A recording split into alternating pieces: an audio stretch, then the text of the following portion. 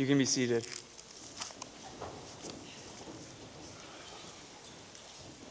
God will bless his people. God will bless his people. And there's no thing and no one who can stop him.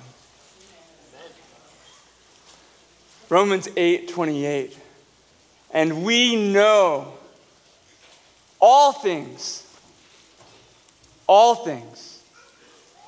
that happen through creation, all things that happen through people. All things work together for good. They work together for your blessing. This is really great news. This is really great news, brothers and sisters. What does this mean for you? It means that nothing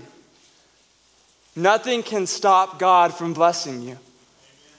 Nothing in this room, nothing outside of this room. No one in this room, no one outside this room. No thing and no one, past, present, and future, can stop God from blessing you. I'm not the sharpest knife in the drawer, but I do know one thing. You can't stop what's unstoppable. The unstoppable blessing of God. The unstoppable blessing of God. Praise God. As we find our place in Genesis 27, you can start turning there now. As we find our way there, this is really what we've been looking at all the way through Genesis, right? Not one thing, not one person has been able to stop God from blessing his people. Nothing. Darkness, forbidden fruit, murder, catastrophic flood, ethnic division, famine, war, infertility, sexual immorality, and so many lies. Nothing has been able to stop God from blessing his people. And no one. Adam, Eve, Cain, Noah, Ham, Canaan, the builders of Babel, Abraham, Sarah, Lot, everyone in Sodom, Lot's wife, Lot's daughters, Abimelech, Hagar, Ishmael. As we look to our passage, Isaac, Rebekah, Esau, or Jacob. No one has been able to stop God from blessing his people. And this is good news. This is good news. But how do we know this is true? We went to Romans 8:28 earlier, but is there more? Does everything hang on that one verse? I don't think so. How do we know this is true? Because of the plan of God, because of the purpose of God, and because of the presence of God. We know that this is true, that God will bless his people because of Genesis 27 and 28. First point of the sermon this morning is the plan of God. Or if you like a little bit of a longer point, the plan of God to bless his people. Just so you guys don't get nervous, the first point will take the majority of our time this morning. So don't get nervous. Chapter 27, verse 1 through 45.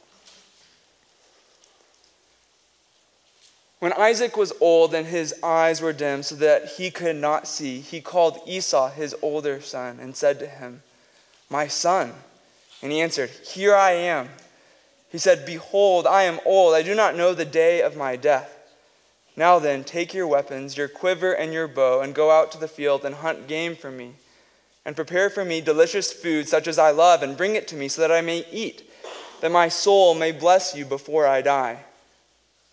Now Rebekah was listening when Isaac spoke to his son Esau.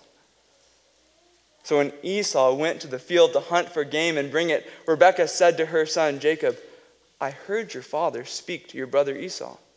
Bring me game and prepare for me delicious food that I may eat it and bless you before the Lord before I die. Now therefore, my son, obey my voice as I command you. Go to the flock and bring me 2 good young goats so that I may prepare from them delicious food for your father such as he loves. And you shall bring it to your father to eat so that he may bless you before he dies." But Jacob said to Rebekah his mother, Behold, my brother Esau is a hairy man, and I am a smooth man. Perhaps my father will feel me, and I shall seem to be mocking him and bring a curse upon myself and not be a blessing."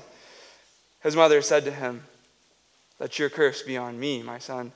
Only obey my voice and go bring them to me." So he went and took them and brought them to his mother, and his mother prepared delicious food, such as his father loved. Then Rebekah took the best garments of Esau, her older son, which were with her in the house, and put them on Jacob, her younger son. And the skins of the young goat she put on his hands and on the smooth part of his neck. And she put the delicious food and the bread which she had prepared into the hand of her son Jacob. So he went in to his father and said, "My father." And he said, "Here I am. Who are you, my son?" Jacob said to his father, "I am Esau, your firstborn. I have done as you told me. Now sit up and eat of my game, that your soul may bless me." But Isaac said to his son, "How is it that you found it so quickly, my son?" He answered, "Because the Lord your God granted me success." Then Isaac said to Jacob, "Please come near, that I may feel you, my son, to know whether you are really my son Esau or not." So Jacob went near to Isaac his father, who felt him, and said, "The voice is Jacob's voice, but the hands are the hands of Esau." And he did not recognize him, because his hands were hairy like his brother Esau's hands. So he blessed him. He said, "Are you really my son Esau?" He answered, "I am." Then he said, "Bring it near to me, that I may eat of my son's game and bless you." So he brought it near to him, and he ate, and he brought him wine, and he drank. Then his father Isaac said to him, "Come near and kiss me, my son." So he came near and kissed him. And Isaac smelled the smell of his garments and blessed him and said, "See, the smell of my son is as the smell of a field that the Lord has blessed. May God give you of the dew of heaven and of the fatness of the earth and plenty of grain and wine. Let people serve you and nations bow down to you. Be Lord over your brothers, and may your mother's sons bow down to you. Cursed be everyone who curses you, and blessed be everyone who blesses you." As soon as Isaac had finished blessing Jacob, when Jacob had scarcely gone out from the presence of Isaac his father, Esau his brother came in from his hunting. He also prepared delicious food and brought it to his father. And he said to his father, "Let my father arise and eat of his son's game, that you may bless me." His father Isaac said to him, "Who are you?" He answered, "I am your son, your firstborn, Esau." Then Isaac trembled very violently and said, "Who was it then that hunted game and brought it to me, and I ate it all before you came, and I have blessed him? Yes, and he shall be blessed." As soon as Esau heard the words of his father, he cried out with an exceedingly great and bitter cry and said to his father, "Bless me, even me also, O my father."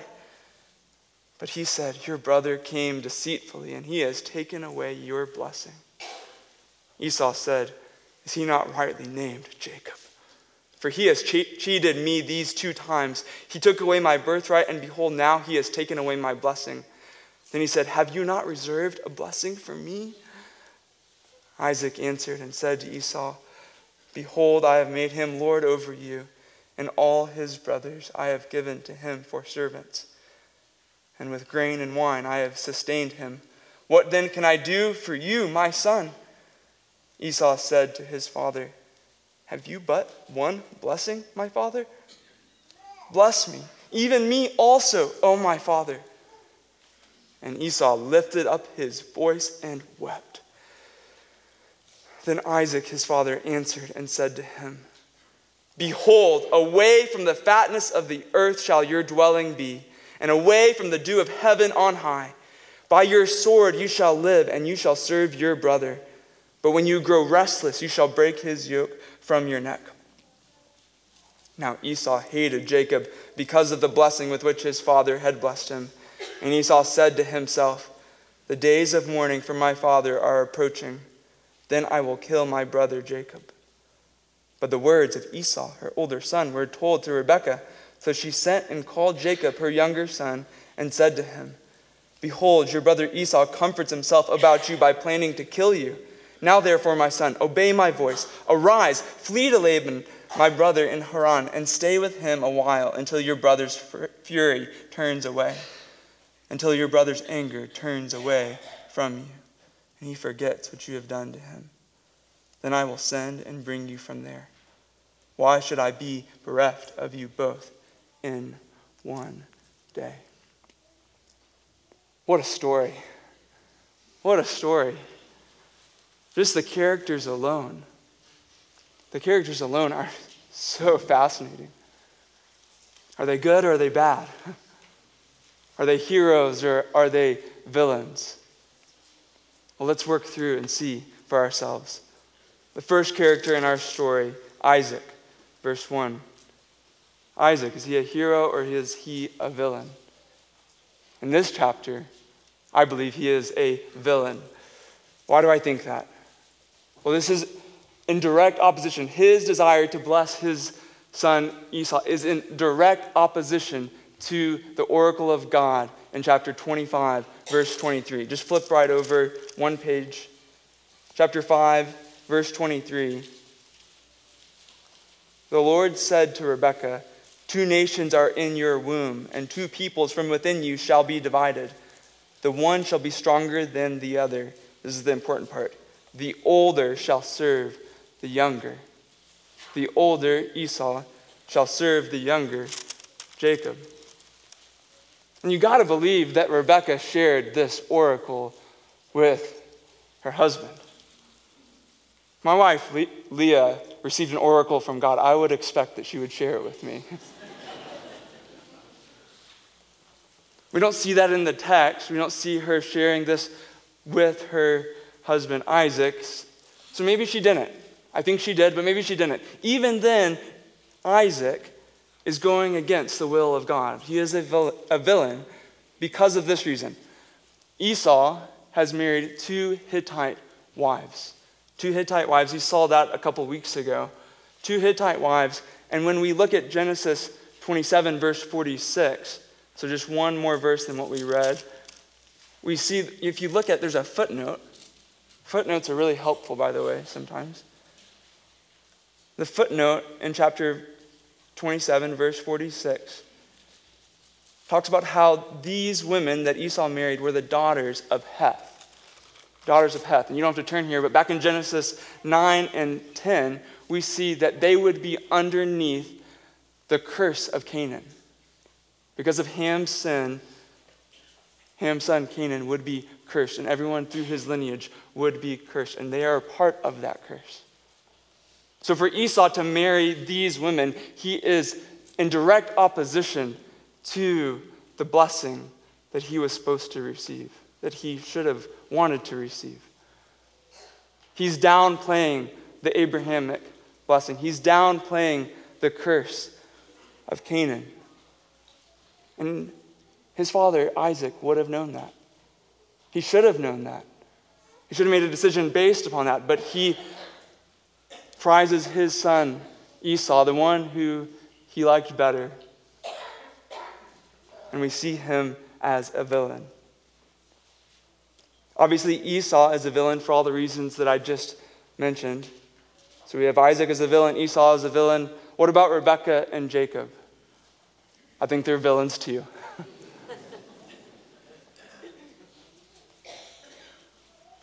You could argue that they thought about the oracle that God gave to Rebekah, and they were functioning based upon that. I think that is one argument. But they put matters into their own hands. They were willing to lie. They were willing to deceive. They didn't think that God could do the seemingly impossible. And so they took matters into their own hands and lied. They sinned. They are villains. Isaac is a villain. Esau is a villain. Rebekah is a villain. Jacob is a villain. There's one hero in the story. One hero in chapter 27, and it is God. It is God. And I think that point explains why this chapter is so long. I wonder if you guys were asking yourself that like I was when I started to prepare for this. Why 45 verses? 45 verses on a pretty straightforward storyline. The storyline is not that complicated, is it? Rebekah helps Jacob deceive Isaac so that he can steal the blessing from Esau. One sentence. That's the chapter. Why write such a long chapter, Moses, the author of Genesis? Well, one, I think it just increases the drama, right? I mean, the drama is just dripping from this chapter. We feel it, don't we? Every point along the story feels so precarious, so fragile.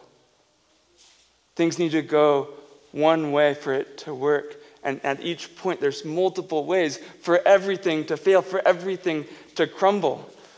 So many details that have to go right. I mean, just think about it. That Rebekah overheard Isaac talking to Esau. That's one thing. Or think about Esau's hunting expedition. What if the wild game came out too early and he killed the wild game and he's able to prepare it and bring it back to his father while Jacob is in the room with his father? That could have happened. Or just think about Jacob's deception. Think about all the things that had to work for him to pull this lie off. Isaac's poor eyesight. If he'd been able to see, he would have seen everything clearly of what was happening, and the plan would have failed. Or just think about the soup. What if Rebekah messed up the soup? Think about the goat skins. This is amazing to me that this worked. The goat skins that she put on him. That worked. It didn't fall off. He somehow was able, I'm not sure what was going through his mind that he was able to use goat skins, or Isaac felt goat skins and thought it was Esau. But that worked. And the thing that I think we feel more than anything, the tension in the story, is this interaction between Isaac and Jacob. Oh my goodness. So many opportunities for Jacob to slip up, to use a different voice or to give away his identity. Maybe I particularly feel this because I am a horrible liar. So I read chapter 27 and I am feeling for Jacob. I'm a horrible liar. I hate those games, Secret Hitler, all those games that you have to lie. I lose every single time. So I feel for Jacob here, and the fact that he's able to pull this off is amazing to me. And when you remember what's on the line here, that everything's so precarious and so fragile, and you remember what's actually on the line, and what would happen if the deception does not work. If the lie doesn't work, what happens? What happens if what God promised in chapter 25, verse 23, doesn't happen? And Isaac puts the blessing on Esau. And the younger Jacob serves the older Esau. And God is proven to be a liar. What would have happened? Well, God would be proven a liar, and if God is a liar, then everything we've done this morning is stupid. Christianity is not true. I should close right now, not even pray, and you guys can enjoy your Sunday afternoon. Christianity would fall to the ground if this plan doesn't work. There's a documentary, Free Solo, that I like that kind of captures the same storyline here, a similar storyline where there's a simple storyline, but it's broken down in very dramatic scenes. The documentary is about a guy named Alex Honnold. And Alex Honnold likes to climb big mountains without any gear. He'll look at some of the biggest rock walls in the world and he'll try to climb them. And Free Solo captures his mission to climb up El Capitan. El Capitan in Yosemite National Park, which is 3,000 feet high. So he starts at the bottom and he works his whole way up without any gear. At any point along the way, if he falls, he dies. And the storyline is pretty simple. If he falls, he dies. That's the storyline. And yet the documentary takes up to 2 hours. They'll break down the scenes, and he has his fingertips just on a little tiny ledge. And you just feel your hands sweating watching this. It's an amazing documentary. It's an amazing accomplishment. You probably guessed it. He makes it up to the top. He doesn't die. They didn't show that part. He makes it up and he's safe, which is incredible.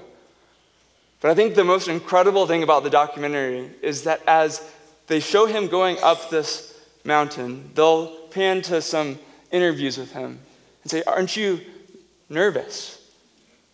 Aren't you nervous to go up El Capitan without any equipment?" And Alex Honnold just looks at the camera and is like, "No, it's completely safe." And we just can't understand how that's possible.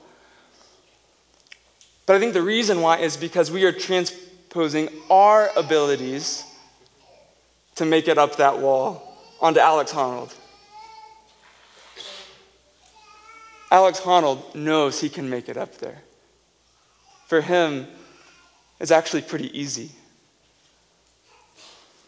As we look to Genesis 27, everything feels so precarious, so fragile. One misstep, and everything falls down. Christianity falls down. But to God, there's nothing fragile or precarious about it. God didn't break a sweat in chapter 27. He upholds the universe by the word of his power. Everything in 27 was easy for God. He planned it, and you didn't have to strain. He didn't pull a muscle halfway through chapter 27. And let's also remember that he was controlling the universe at the same time. It's not just chapter 27, but he was controlling the whole universe. He is upholding the whole universe by the word of his power. While God knew how many hairs were on Jacob's goatskins, he was keeping the planets in their orbit, orchestrating the fall of a sparrow in a forest that you've never even heard of. Our God is in the heavens, and he does all that he pleases. All that he pleases. Even the sin of his people. Even the sin of his people. God planned the sin in his people for the blessing of his people. Did you notice that as we were reading? His people, who were the villains in this story, he used as a means to bring them blessing. How did he do that? I don't know. He's God. He can do those types of things. Romans 8:28 is true, though, and we can rest there that he works all things. Rebekah and Jacob's deception, Isaac's favoritism, he worked all things in chapter 27 for their good, for their blessing. Evil doesn't originate from who God is. We need to make that really clear. It does not come from his being. He is completely holy. There's nothing evil in God. But he is sovereign over evil. And that's also true. Even in his people. Isaac and Rebekah and Jacob's sin led to Isaac and Rebekah and Jacob's blessing. The deception led to blessing. It's amazing. It's amazing how he can use even his people's sin. I think we naturally look at God as if he has to maneuver around our sin. He has to dodge our sin. No, he plans our sin. He even plans our sin for our blessing. If you think about it like enemy warcraft, I think we look at our sin coming at God and he has to dodge it. But that's not true. That's not the way God works. No, just like Pharaoh that we see in chapter 9 of Romans, he raises up enemy warcraft, our sin. He locks onto it and he blows it up with his sovereign grace. Every single one of your sins has been planned by God in some miraculous way for your blessing. Your sin and others' sin. Which is an incredible encouragement to you. It should be. I know you're being sinned against by Christians. I know that because this church is filled with sinners. If you are a member of Desert Springs Church, you have and you are and you will be sinned against. We don't want that to happen, but it's just reality. If any man says he has no sin, he is a liar. We are sinners saved by grace, and you will be sinned against. But the encouragement is God will use even the sin of other members in this church for your blessing. Every single one. Every single one. He can even use our sins, which I find difficult to apply. Maybe even more difficult than applying the sins of other people. I'm not sure if you feel that. How can God use my sin for my blessing? Why do you think that is? Why do you think it's maybe harder for us to view our sin in that light? I mean, conceptually, it is a little bit weird. It doesn't seem to connect. How can our sin bring blessing? I understand that, but I actually don't think that's the primary reason why it's difficult for us to accept that truth. Because I think we can work through that in our minds when it comes to the sins of other people, how God can use the sins of other people. I think the primary reason why it's hard for us to accept that is because of our pride. Because of our pride. I think we have a very high estimation of what we can do in the light of God's sovereignty. I think we have a very man-centered view of our sin and not a God-centered view of our sin. Don't flatter yourself that your sin can stop God's plan to bless you. He is greater than your sin. Your sin has horrible consequences. Horrible consequences. It can shipwreck your marriage, it can divide this church, and it can hurt your intimacy with the Lord. But it can't stop God's plan to bless you. Can't stop God's plan to bless you. And neither can the sins of God's opponents. Neither can the sins of God's opponents stop God's blessing. God planned the sin in his opponent Esau for the blessing of his people. As for Esau, he meant evil against Isaac, Rebekah, and Jacob. But God meant it for the good of Isaac, Rebekah, and Jacob. He used Esau for the blessing of his people. You will be sinned against by believers this week, and you will be sinned against by unbelievers this week. As you head into work tomorrow, your boss will probably sin against you. I know a lot of you have unbelieving family members. They will sin against you. I know you students have unbelieving teachers, and they will sin against you. And it will hurt. And I'm sorry. That's why we pray for you. But take encouragement that sin is not random. It's not random. God is working all things for your good. All things. And this light and momentary affliction is preparing for you an eternal weight of glory beyond all comparison. Every single sin by unbelievers, every single sin from the opponents of God works for the blessing of God's people. And we see that supremely in the cross of Jesus Christ. You don't have to turn here. Acts 2:23. Acts 2:23.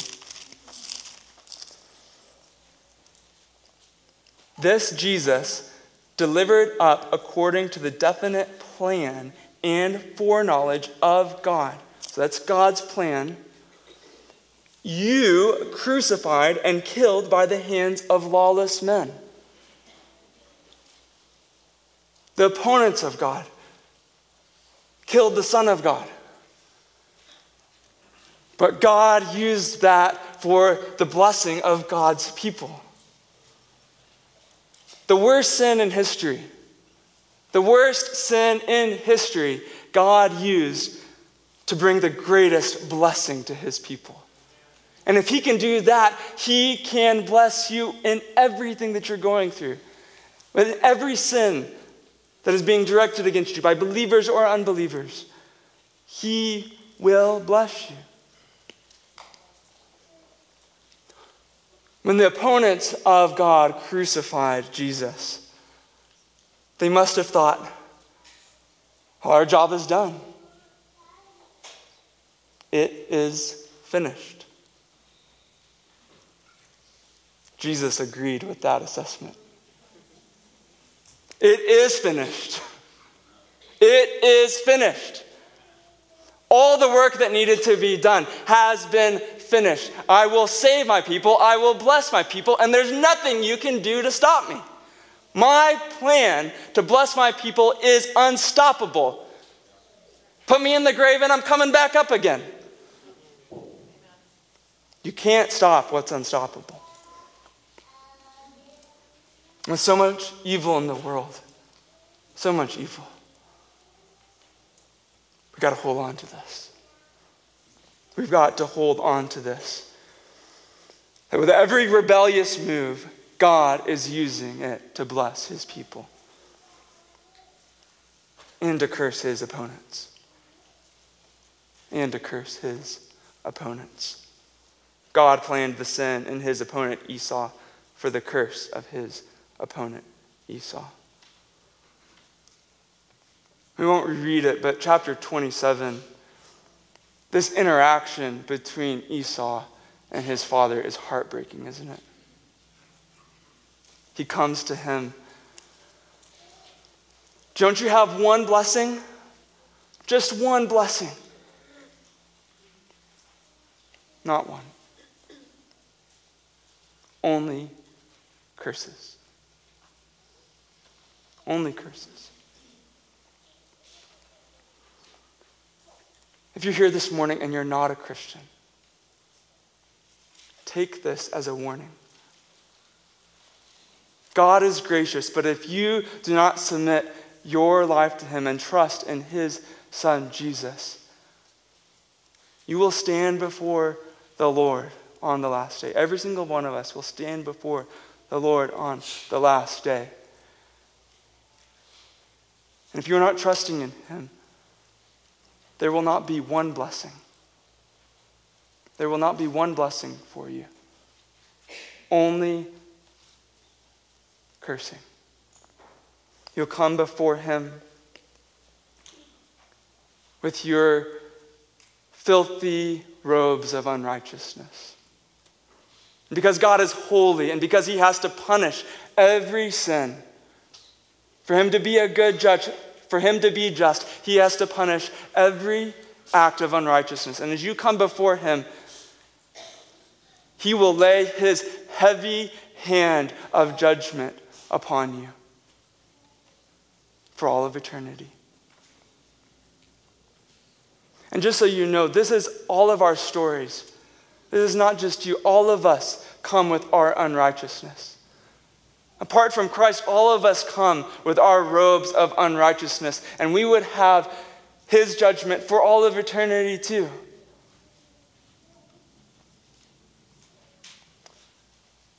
If it weren't for our older brother. Can I introduce you to my older brother? His name is Jesus.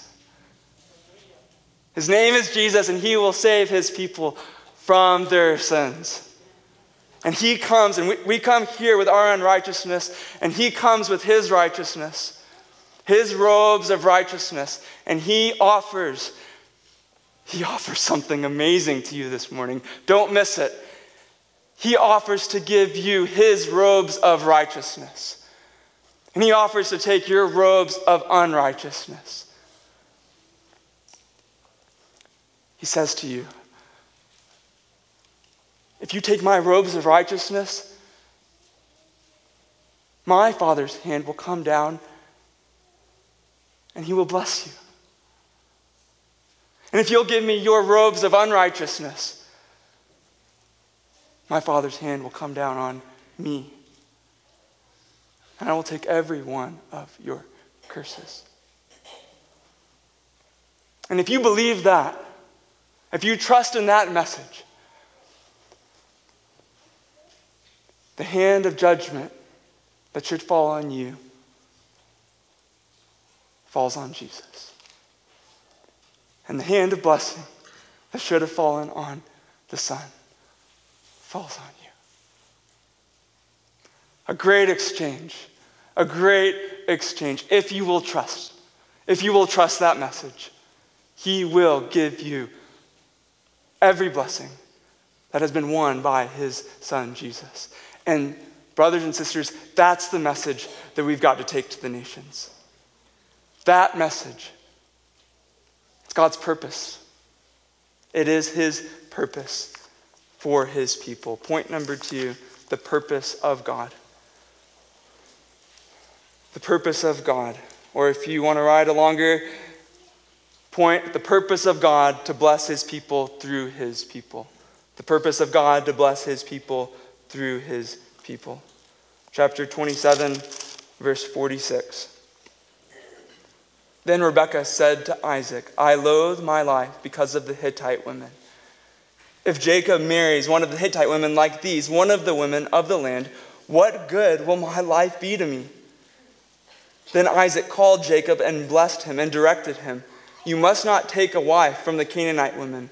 Arise, go to Padan Aram, to the house of Bethuel, your mother's father, and take as your wife from there one of the daughters of Laban, your mother's brother. God Almighty bless you and make you fruitful and multiply you, that you may become a company of peoples.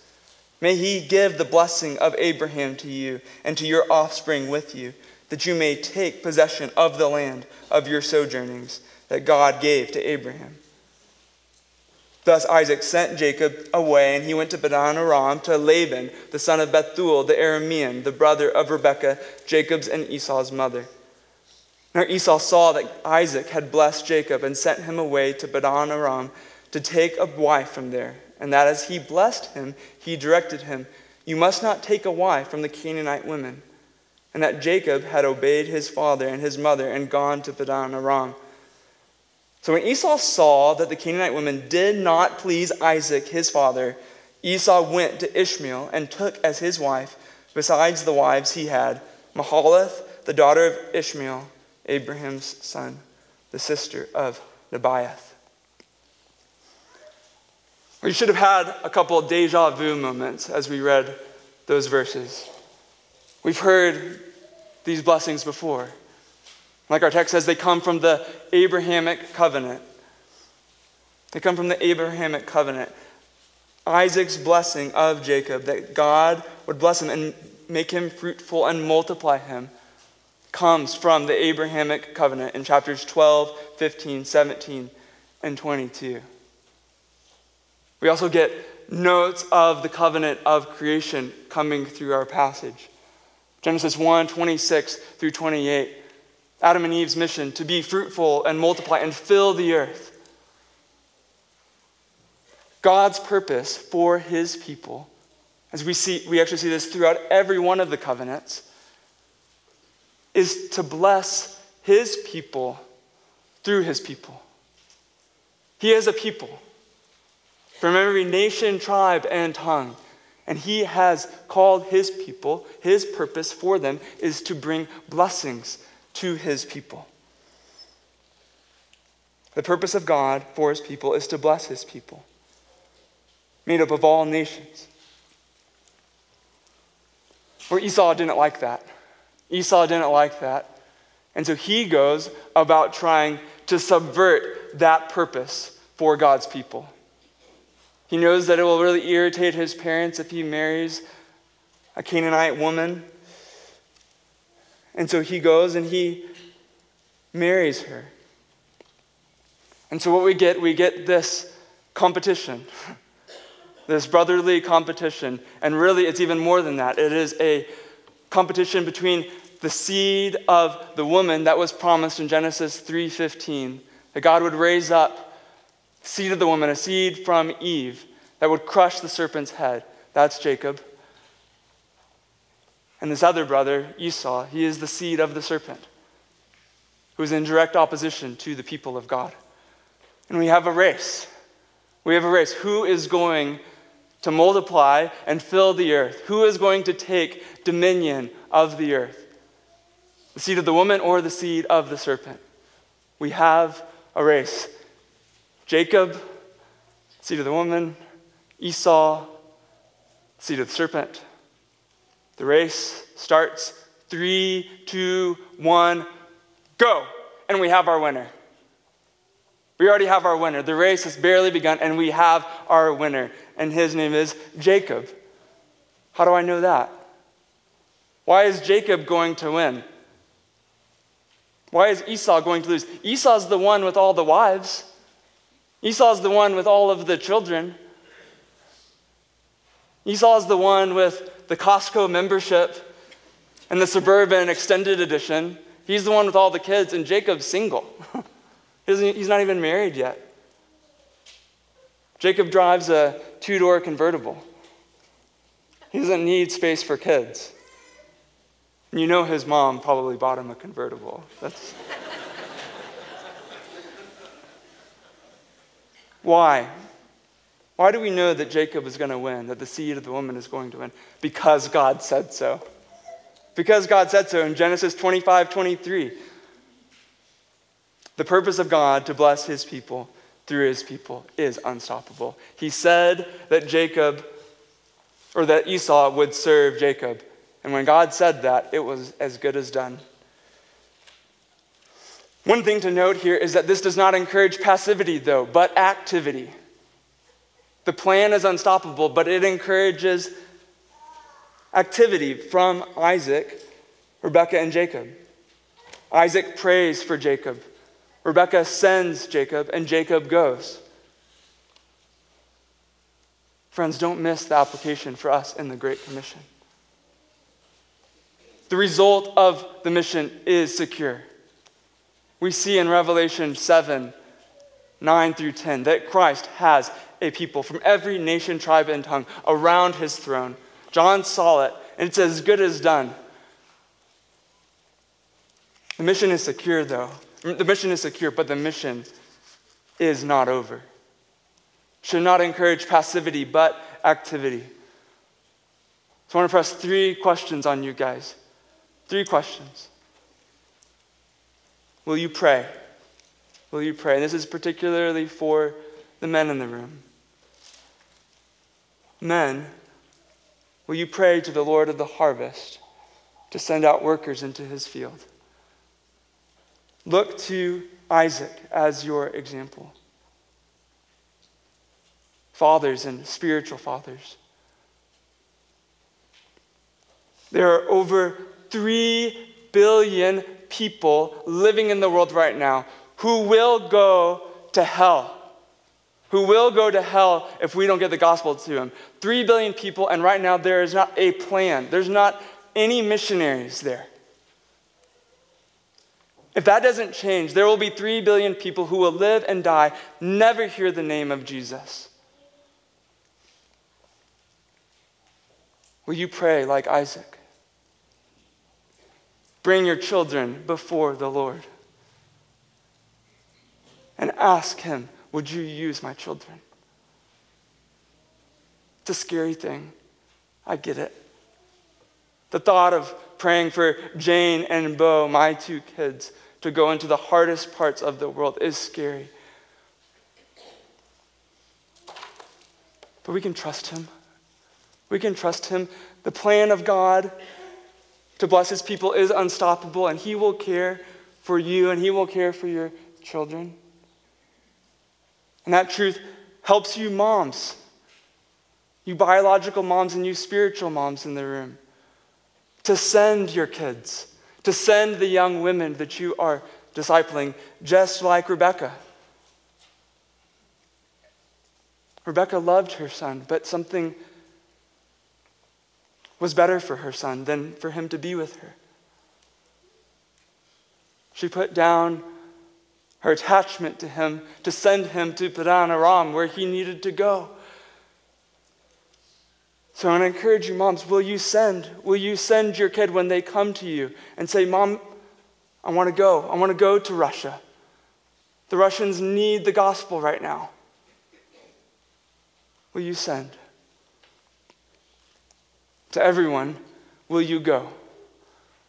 Will you go? Padan Aram needs to be blessed. And we have a message. We have a message of blessing. Will we go? Will we go to the nations? We have an encouragement. We have an encouragement to go because as we pray, send, and go, Jesus will be with us. Jesus will be with us. Go and make disciples of all nations. And behold, I am with you, even to the end of the age. Point number 3, the presence of God. Point number 3, the presence of God. Chapter 28, 10 through 22, presence of God with his people. Jacob left Beersheba and went toward Haran, and he came to a certain place and stayed there that night because the sun had set. Taking one of the stones of the place, he put it under his head and lay down in that place to sleep. And he dreamed, and behold, there was a ladder set up on the earth, and the top of it reached to heaven. And behold, the angels of God were ascending and descending on it. And behold, the Lord stood above it and said, I am the Lord, the God of Abraham your father, and the God of Isaac. The land on which you lie I will give to you and to your offspring. Your offspring shall be like the dust of the earth, and you shall spread abroad to the west and to the east and to the north, to the south, and in you and your offspring shall all the families of the earth be blessed. Behold, I am with you and will keep you wherever you go and will bring you back to this land. For I will not leave you until I have done what I have promised you. Then Jacob awoke from his sleep and said, surely the Lord is in this place, and I did not know it. And he was afraid and said, how awesome is this place? This is none other than the house of God, and this is the gate of heaven. So early in the morning, Jacob took the stone that he had put under his head and set it up for a pillar and poured oil on the top of it. He called the name of that place Bethel, but the name of the city was Luz at the first. Then Jacob made a vow, saying, if God will be with me and will keep me in this way that I go, and will give me bread to eat and clothing to wear, so that I come again to my father's house in peace, then the Lord shall be my God. And this stone which I have set up for a pillar shall be God's house. And of all that you give me, I will give a full tenth to you. In verses 10 through 11, we see Jacob leaving everything that he had known. Can you imagine how he must have felt? Heading off to a land he didn't know about, hoping to marry a woman he had not met yet. How must he have felt all alone?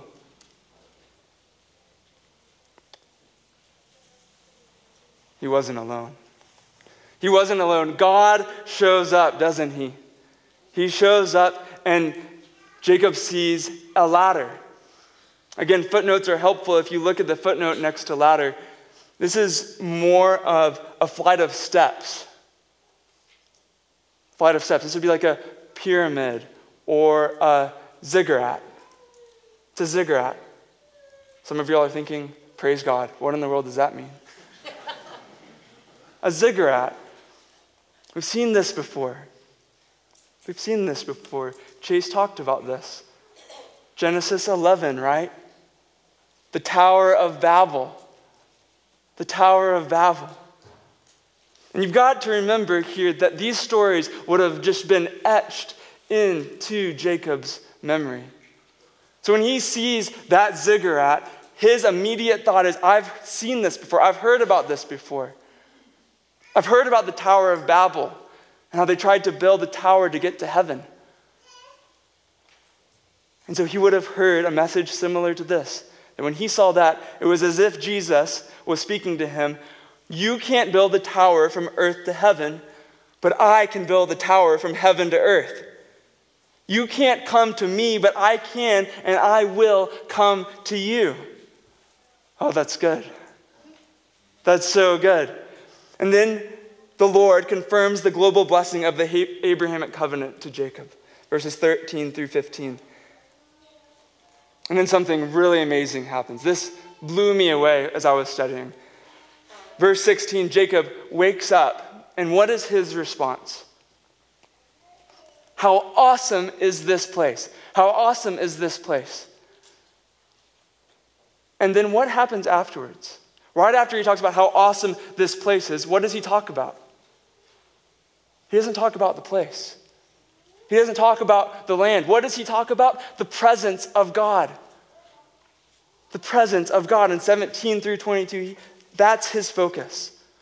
The place was awesome because the presence of God was awesome, and his presence was in the place. His presence was the gain of the Abrahamic covenant.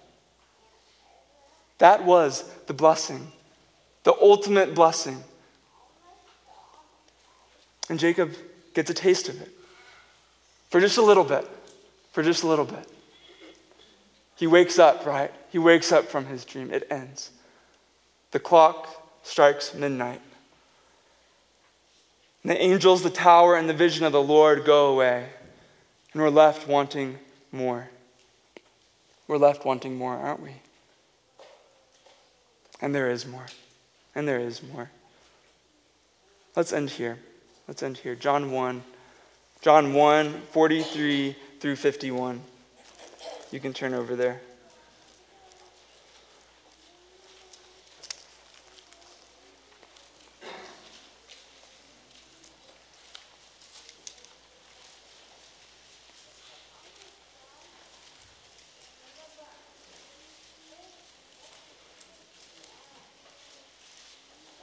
The next day, Jesus decided to go to Galilee. He found Philip and said to him, "Follow me."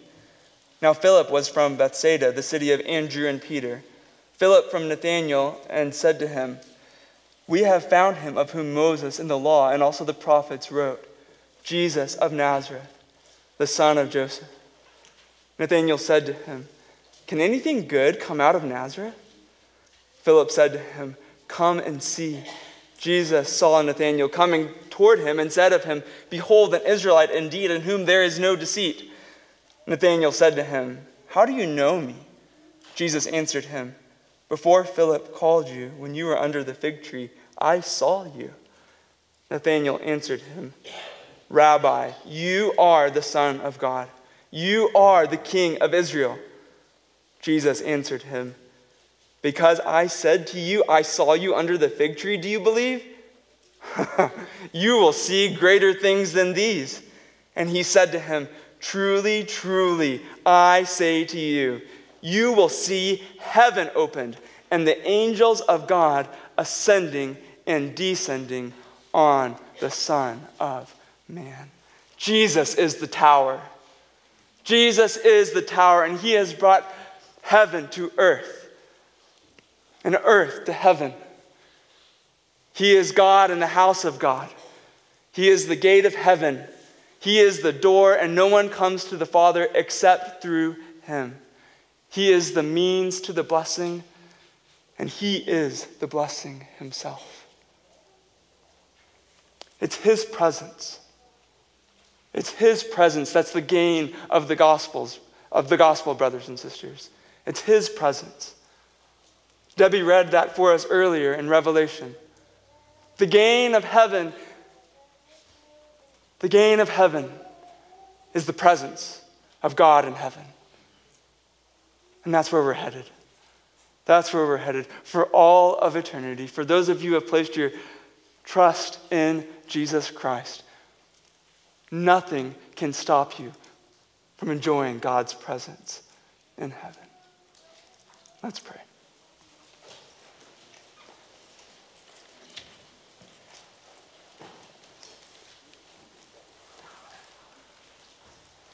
Father, we praise you. We praise you that your plan to bless us is unstoppable. Would you give us eyes to see that? Would you give us faith to trust? Father, would you keep us faithful to believe these promises until we see your Son, Jesus, face to face.